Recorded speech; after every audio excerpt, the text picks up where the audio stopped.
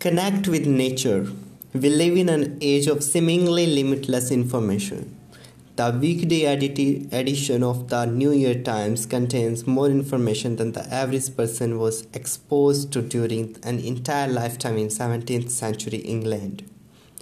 Over the years, I have found that spending time alone in the natural surroundings connect me to the larger universe around me and restores my spirit in the hurried age.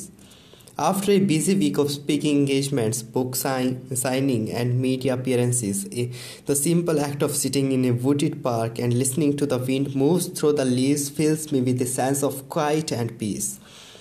The priorities become clearer, and my obligation seems less pressing, and my mind grows still. Communing with nature is also an excellent way to unlock your creativity and generate new ideas. Newton formulated the laws of gravity while relaxing under the apple tree.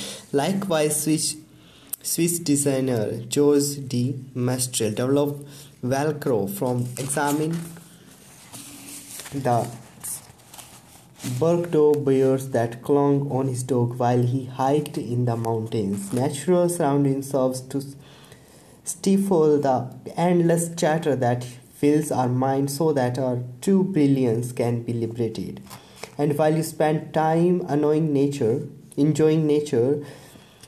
observe your surroundings with deep concentration. Study the complexity of flower or the other way of currents moves in a sparkling stream.